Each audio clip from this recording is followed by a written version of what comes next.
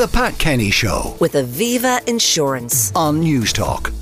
Well, now it's time for our expert slot, and this morning we're focusing on orthopedic injuries. If you've got a query, you can text us on 53106 at a cost of 30 cent, or you can WhatsApp us for free, 087 1400 106. And I'm joined by a consultant orthopedic surgeon at Sports Surgery Clinics and DCU Professor of Orthopedics and Surgical Biomechanics, Brian Devitt. Brian, good morning. Good morning, Pat. We have a problem in this country, don't we? ACLs, more than our share. Yes, we do indeed. We have an awful lot of people who play sports which we refer to as pivoting sports. So it means you're changing direction very quickly, and therefore we have a high rate of ACL injuries. Yeah, I used to play squash a lot years ago. I'm lucky I didn't have one of those ACLs, because that's pivoting and twisting and turning, and I'm sure we didn't warm up as we should. Yes, absolutely. Yeah, squash is certainly a high-risk sport and a lot of impact on your joints. So you don't see many young or old squash players now, unfortunately. Now, talk to me about the difference between an acute sports injury and a chronic one. Yeah, so an acute sport injury, we typically use the timeline of anything that happens within 6 weeks. So something happens on the field of play, your knee blows up, you get very sore, you have to go off the field of play. More chronic injuries are the likes of tendinopathies, where you have inflammation around the tendon or irritability around the tendon, and they're more attrition with time, and they tend to occur as people get a little bit older. Now, when you have an acute injury, when do you know that you have to go see someone about it, and when can you just let it fix itself?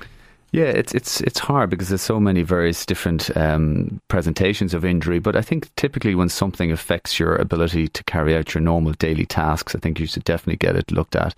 If you have a knee injury, for instance, which I see mostly, if the knee becomes very swollen, that really warrants attention, and you should go to see someone. Your GP, first and foremost. They're very well equipped and trained to deal with it. Now, do minor sport injuries become major if you don't get them seen to? Yeah, sometimes they do. A lot of times they will just settle down. If you have a little bit of a strain or some irritability, just take some paracetamol or ibuprofen over the counter, and that typically will settle after a couple of weeks. But if it's something that's going on and really lingering, giving you pain at night is a really good symptom to be aware of. What about resting it, icing it, putting heat on it? I mean, what do you do? Yeah, I think all those, the rice that people would prescribe, they're very good early treatment, really. The rest is really important, so avoid things that hurt you. Elevation is very good to reduce swelling. Ice is very good for pain relief. It's not really good for swelling. It's a bit of a myth, but it's very good for pain relief early doors.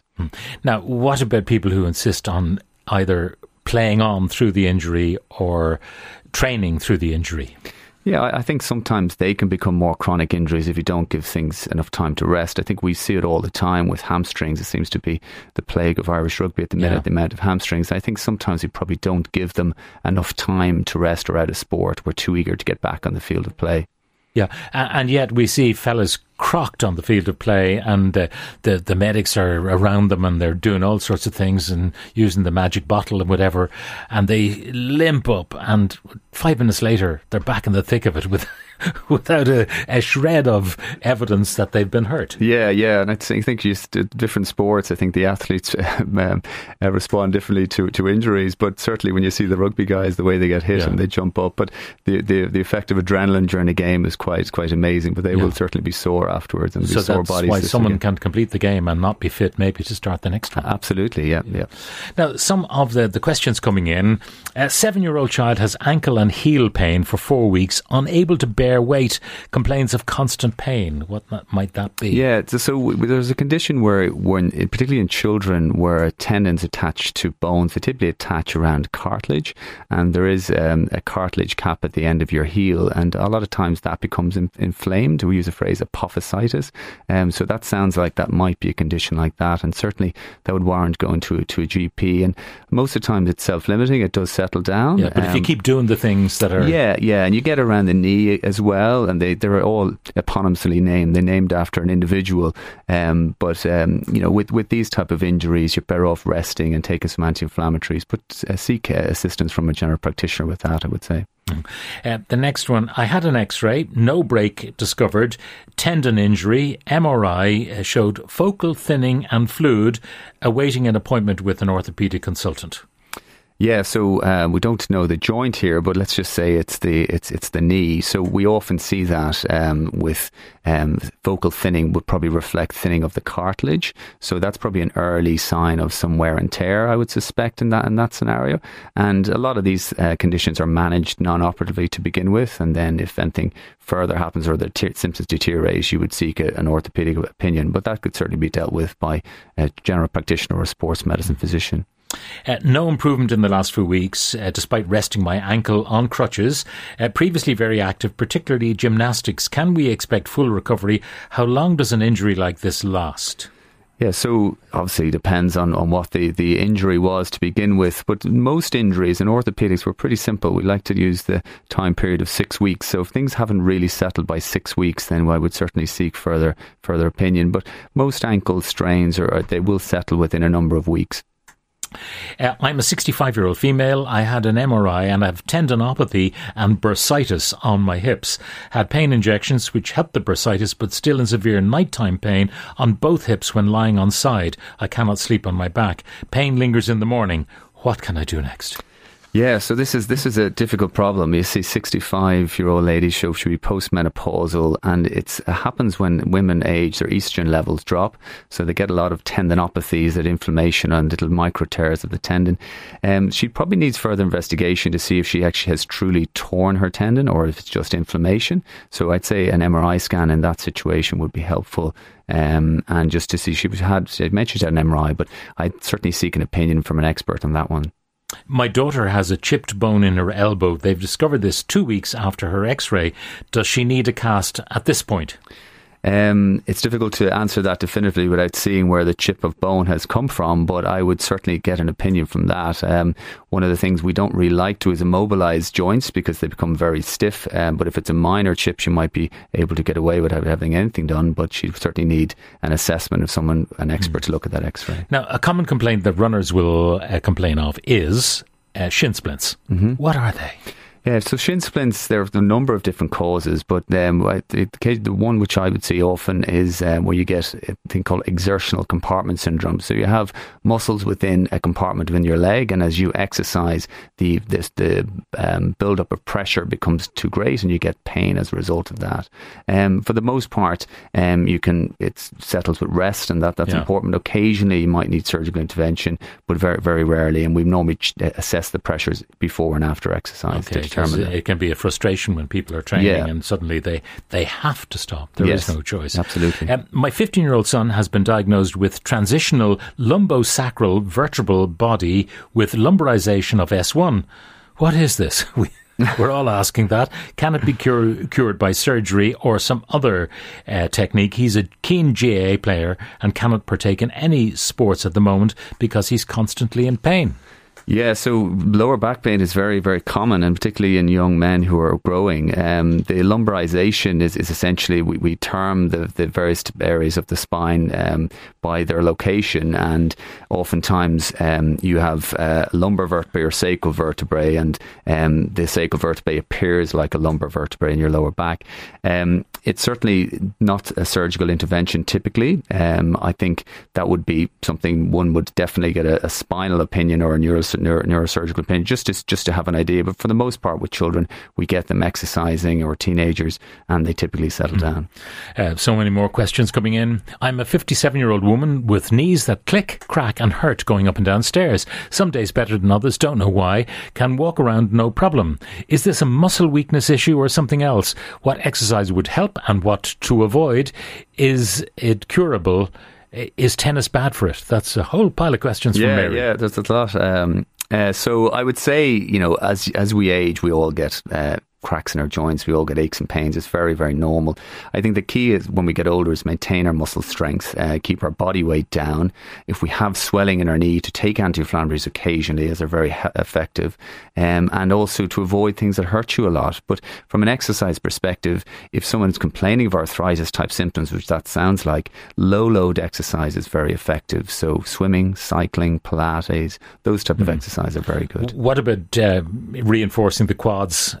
to try and help the knees. Does that work? Yeah, it does. And the likes of cycling is good for that. It gets the muscles activated. Swimming is good because your body weight's eliminated. So if you have symptoms, they're not as pronounced. And then Pilates is excellent because it's a more holistic approach. You look at your core muscles and also the muscles of your hamstring and gluteal muscles of your backside as well.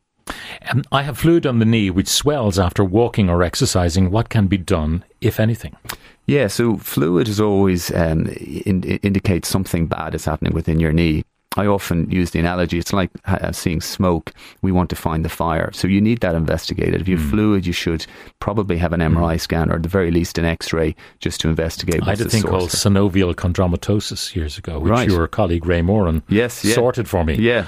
But that looked like ordinary swelling, but it was something else. Yeah, and that's where you discover things like that on MRI. And the synovial chondromatosis, it was rare enough, but it's little rice bodies in your knee, I think they're referred to them as, and it's very effective when you remove them.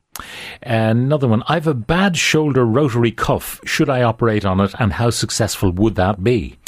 Yeah, so rotator cuff injuries are very common as people age. It's not my area of specialty per se, but for the most part, we try to improve strength around the shoulder. We treat things non-operatively to begin with, and if there is a complete tear, then that might require surgical intervention. And typically, when it's got reasonably early, the success rates are very high with that type of surgery.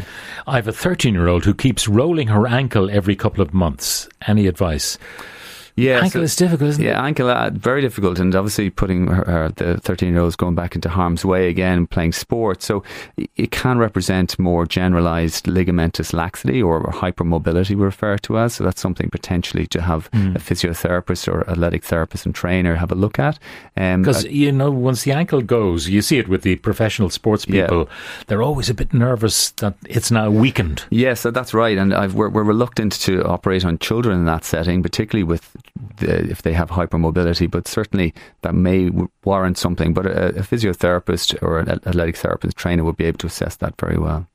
Pain in the foot for a couple of months, travels from the toe area where it's manageable to the ankle area where it's at its worst.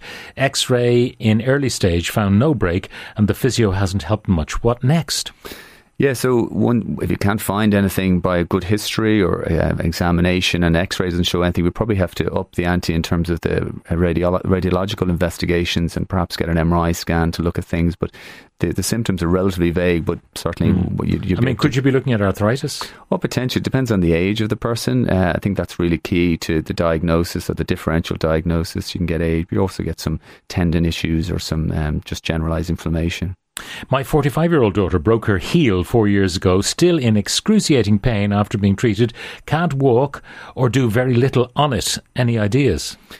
Yeah, so when you have a fracture in that region, they can give rise to some chronic pain. It can relate to arthritis in the adjacent joints. So that's something that if it's giving a lot of pain, she certainly would probably require further investigations of the other joints to see if there is arthritis there. I had a terrible flare-up following a steroid injection in my shoulder. Nervous now about exercising. Yeah, I think one of the things you can have is a steroid flare reaction a few weeks after or a few days after the injection. It takes some time to settle. I think the key with any joint is we need to keep it moving. If it doesn't move, it gets stiff and that increases the pain. So I would certainly encourage movement and supervised by a healthcare professional. Now, here's one. Any advice for multiple stress fractures and tendinopathies in foot? I'm a marathon runner.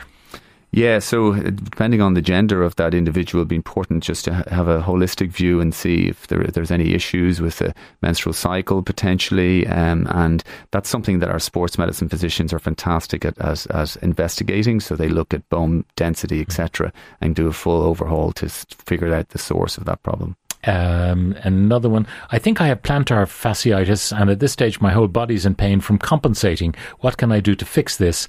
I can't keep going on like this. That's from Bernard. Yeah, so plantar fasciitis can be very debilitating. I think one of the things we recognise is that wearing splints at night can be very helpful, and stretching exercise. I think getting a tennis ball under the foot to try to break down some of the scar tissue fibres in that region. But it can be frustrating, but typically it's self-limiting. It does settle down with time. I've had lower back pain for a while. When I bend down, I'm fine, but getting up straight is sore. That's from Joe. Yeah, so lower back pain is extremely common in society. I think 70% of people will have lower back pain at some point.